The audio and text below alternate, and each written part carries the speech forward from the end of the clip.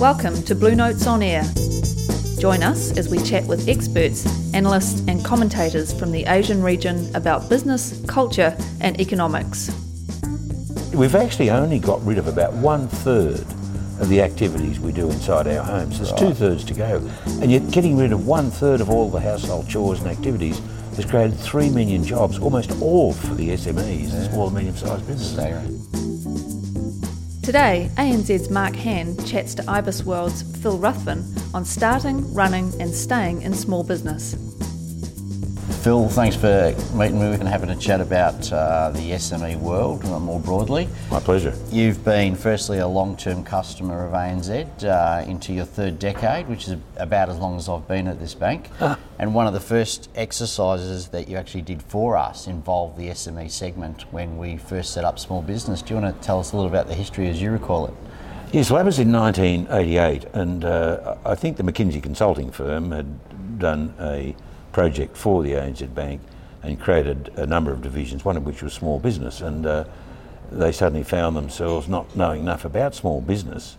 It was the minority of Australia's economy at the time. It was only around about 28% of the economy. Right. It's much bigger than that now, but so they came to us and said, look, you know, you're analysts, could you analyse all the industries? And I think in those days there was about 470 different industries, from growing wheat to running a university to making motor cars. Okay.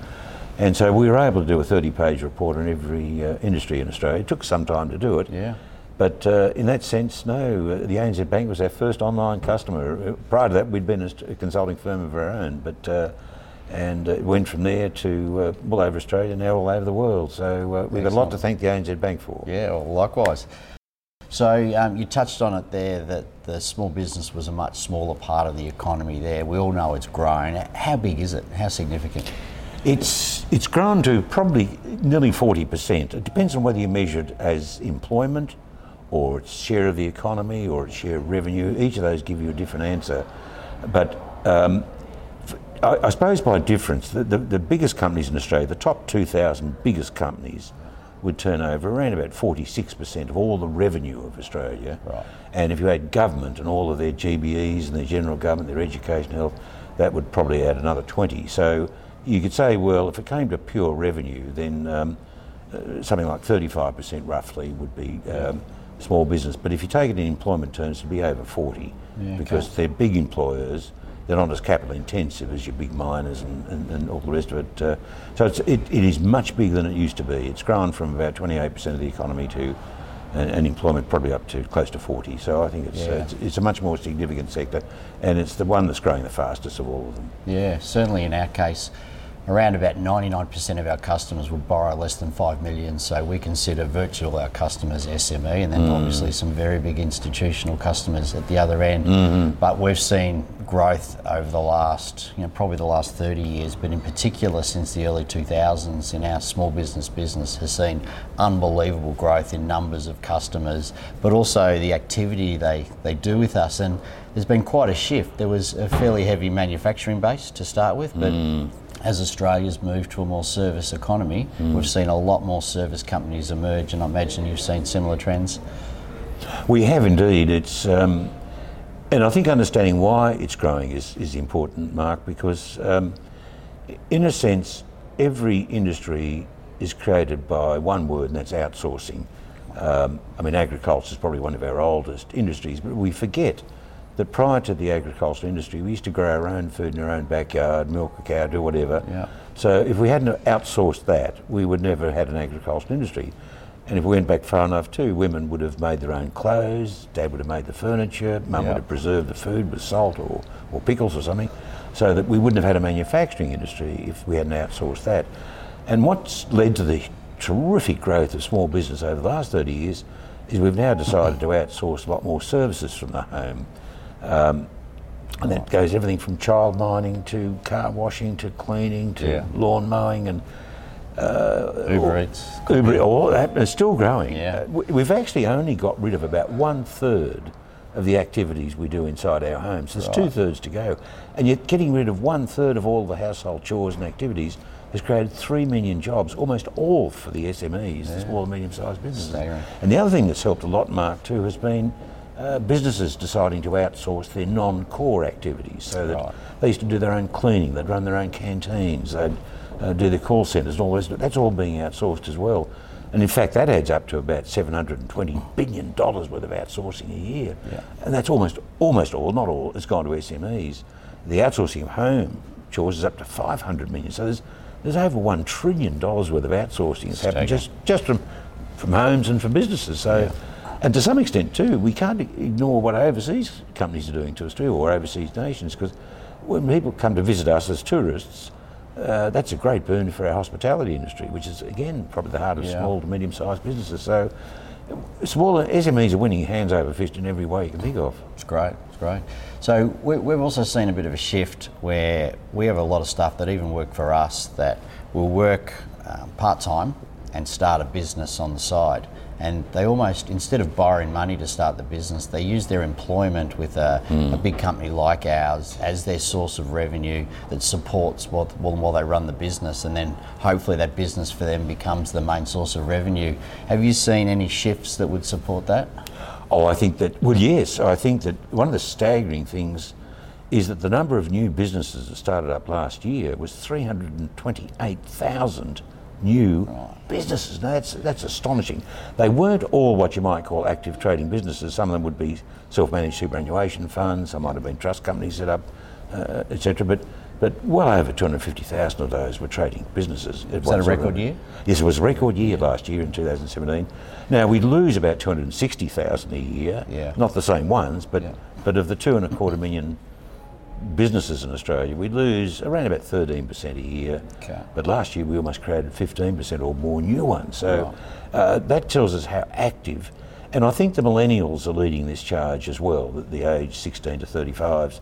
And I think it's also helped by the fact we haven't had a recession since 1991. So there's not that fear element that used to be around when you had a recession every 5 or 6 or 7 years, and if you went back further, we used to have one every three or 4 years. I think services are easier to start up, exactly the way you've said though, Mark. In many ways, being able to do it whilst you've got another job on the side.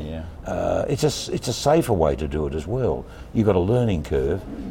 And I've often thought that one of the hardest things about SMEs is that, unlike driving a car, you don't have to go and do an oral test or a written test plus a driving test. Yeah, that's right. You just pay your money, start up a company, and you're allowed to make a fortune or go broke. And there's not a lot of help out there. So if you can start small the way you've suggested it, you're on a learning curve. You think, oh, that didn't work too well, or perhaps I'll go and ask an accountant. Or whereas if you jump straight in, you're straight into the fire if you're not careful. You touched on something there which we talk quite a bit inside, the statistics around failed businesses. We hear some pretty startling numbers. One of the things that we talk about internally is that they're not necessarily failed businesses that go bankrupt. No, true. Often someone will start a business, but another opportunity will come along. It may be a better job that they had expected to get. Yes. It may be that they try and start a few small businesses at the same time and they go with the one that takes off. So, 2/3 of our customers don't actually borrow from us. They use us for transactional purposes and other purposes. I think the failure rate, I sense that it might be overstated a little bit. It is, Mark. It's interesting. There's two sorts of failures. One is insolvency, if you're a proprietor limited, or what they call an incorporated business.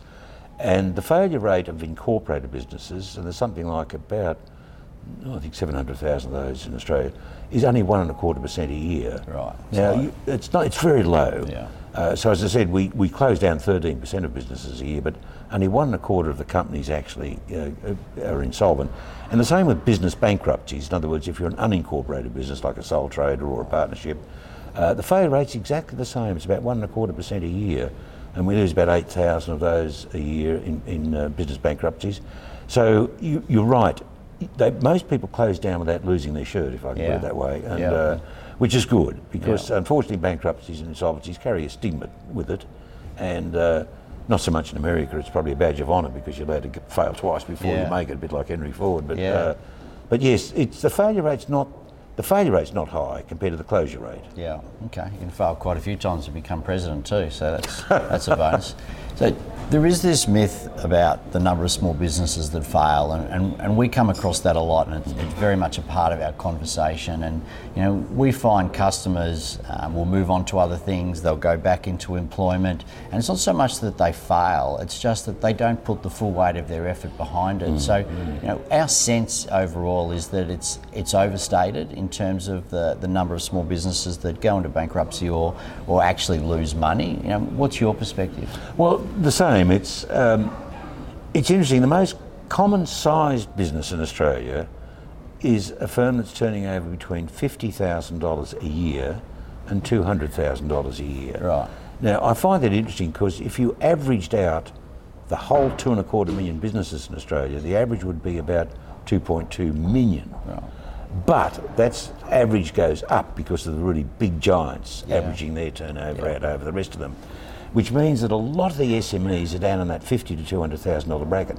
And that partly explains the sort of mobility you're talking about, Mark, because often they're buying a job, I think is a term that's often used. In other words, don't like working for a boss, I'd rather be my own, charge my own destiny, and out they'll go. Now, sometimes they think, it's not all it's cut out to be. It's a pretty lonely business out there. They're the hardest working people I know. It's yes, it is. A difficult job to buy. It is, and so they think, and a lot of people start a consulting business, or they might go out and do a lawn mowing business, but they can't get the customers or something. So it means that they'll often exit the business without going broke at all. Yeah. Just to think, look, I've been there, I've had a go, it doesn't work. So there's not many that really fail in the sense that it's often made out to be in the media. It's not that at all. Yeah. And because most businesses today are service businesses, you're not stuck with an awful lot of capital buried in there, owning a building or whatever it might be, and equipment. You don't do that. Yeah. So your ability to move in and out, or have a number of different goes in your lifetime, is much better than it ever was in my lifetime. I mean, I just hope I can start all over again, because there's another 10 businesses I'd like to start before I die. I imagine you see some good ideas. You do? Yeah, we've certainly seen that on the capital intensity side. A lot of the businesses just don't need as much capital to run their business.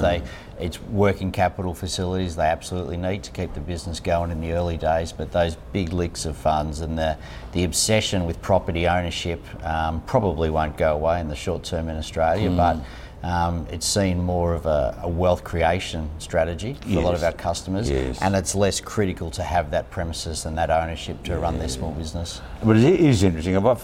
Years ago I used to have a medium-sized business say, Phil, you say you shouldn't own your own buildings. And I said, that's true, I don't.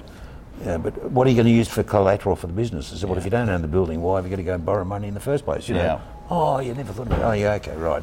But you're so right. I mean, people have understood that better, I think, particularly in the last 10 years, that it's your intellectual property that's the most valuable part, not owning a hard asset. That might be used for wealth purposes or retirement purposes, you very rightly say, but they know it's not a wealth creating part of the business at all. That's your IP and your energy and your ability to lead, your ability to sell, your ability to manage people. All of that's much more important than your hard assets. What about the impact that Asia's had? So, we've come through a phase where our bank's focus was strongly on Asia, and still our current strategy is about capitalising on those trade flows. Have SMEs got a big or small or growing role in that space? I think they do. In fact, I think they're doing it too. I mean, the thing that I think is so attractive about being in Australia is that we're only a tiny part of the world economy. We're about 1.3% of the world economy. We're only about 3% of Asia. So that if you look at just Asia alone, there's a market 30 times bigger out there than here. Now, if you're America, of course, well, you can't say that. The rest of the world's only 4 or 5 times bigger than us. But we can say it's 30 times bigger, or if the world is 80 times bigger. Staggering. And that's why we went overseas as an SME when we were an SME. We're a big corporate, bigger firm now. So that the other interesting thing about Asia is that I think we've locked ourselves into that area quicker than most people imagine, because 2/3 of all of our immigrants are now coming in from Asia, 2/3. And 2/3 of all of our tourists are coming in from Asia, which is great. You get to know each other better, and we go there as well. And 2/3 of our trade, which is the point you raised, is also with Asia. So we've almost Asianised ourselves quietly but solidly over the last 2 decades. And Again, I don't think there's as much fear or xenophobia amongst the younger entrepreneurs that there used to be. We were scared stiff. I mean, particularly if you were born in the Depression of the war years, oh God. Yeah. But they don't have that fear anymore. Yeah. It's a much more global economy. So there are opportunities either to go overseas if you've got a clever idea. And as I've often said, if you're not clever enough to go overseas, you're not going to be clever enough to survive here, because it's a two-way flow. I mean, if you're not clever here, somebody's going to come in from overseas and knock you off. Yeah. And we certainly see that with our supermarkets. We weren't clever enough with our supermarkets to go overseas, so Aldi and Lidl and the others are all coming in. So that means being clever is one of the very important parts about any business to survive these days. Being unique is even better. Right. And what about other trends? So we've seen our customers or our communities move to online trading far more frequently. They're much more comfortable buying online than they've ever been. The digital impact on people's ability to do things has had a big impact on companies like ours. Is it the same for the smaller companies? Well, it is. I think what's very encouraging there, Mark, is how quickly people go onto the web as part of their identification, and they're selling, because you can actually tell your story to the world at a very low cost these days, much lower than the old days of advertising when you went into print or media, or let alone TV. And and I mean, it's just incredible. I mean, I'm old enough to have grandchildren. I remember that to try and get them to be quiet during a Sunday night dinner when you had a tribal get-together was impossible. When are we going home, Mum, and blah, blah, blah. Well, these days, the parents just gives them a tablet, puts them into the corner, and you don't hear a word from them for 2.5 hours. So, in a sense, the kids are becoming more digitally, useful or capable at a very early age. And I often think, I mean, most of my employees around the world are millennials, they're under 35s, and I think they're turning out twice as much stuff as the previous generation. Because of the use of really the digital era, in that sense. So, and I think SMEs are doing that. Respond to that very quickly. Now, I always love how you can just reel off stats as if they're common knowledge, how everyone knows them. You obviously come across some interesting numbers. Any sort of interesting insights or numbers or surprises that you've seen in the last few years about this segment? Yes, I think what I find interesting, Mark, is those that, in other words, where are the entrants and the exits going from, and it's interesting that the most popular startup business is a hospitality business in Australia. Over the last 4 years, there's been an increase of about 19% of the number of firms now in over a 4-year period. 19% per annum, I should say. So that's been astonishing growth. The other area that's been very fast growing is probably been the administrative and support services. Now that sounds a mouthful, but that includes things like personnel consulting firms, call centre firms, all those sort of areas that service the office of major corporations. They've been the two fastest growing. They've been growing at 19% per annum too. But the other one is which are the best surviving businesses, and I find that interesting because health is number one. It's got the lowest exit rate, health, followed by agriculture, which is a very stubborn industry. In other words, boy, have they got some stamina out there, amongst 140,000 or whatever there is of them too. The other interesting thing I find too is which states have the highest exits or departure or entrance too, and. The best surviving states, funnily enough, are Tasmania and South Australia. There's less exits out of those states over a 4 or 5 year period than any others. The highest exits are in the Northern Territory and ACT, Canberra. So, yes, there are. You think, oh, well, that's interesting, but so yes, sometimes it does tell you a bit of a story about where it's all going on. So, rich insights as always when we have a conversation. If you could boil it down to 2 or 3 things that you would say to a small business person that's either starting out or in that early growth phase and really trying to get traction with their business, what would you share? I first of all would say do your homework first. Now, a lot of people would think a lot about starting a business anyway, but I think that's about whether they've got the courage to do it. What I'm saying about homework is it's much easier to go out and find out about the business you want to go into anyway these days. It's nice to know that the IBIS World has a report on every industry in Australia, and you can get that from the small business associations at virtually no charge, I think. Or go to your bank like ANZ Bank and say, can you tell me I'm thinking about going to this business? You can download it because you're a client of ours. So that I think doing your homework first is important. I think getting some people riding shotgun for you also helps as well.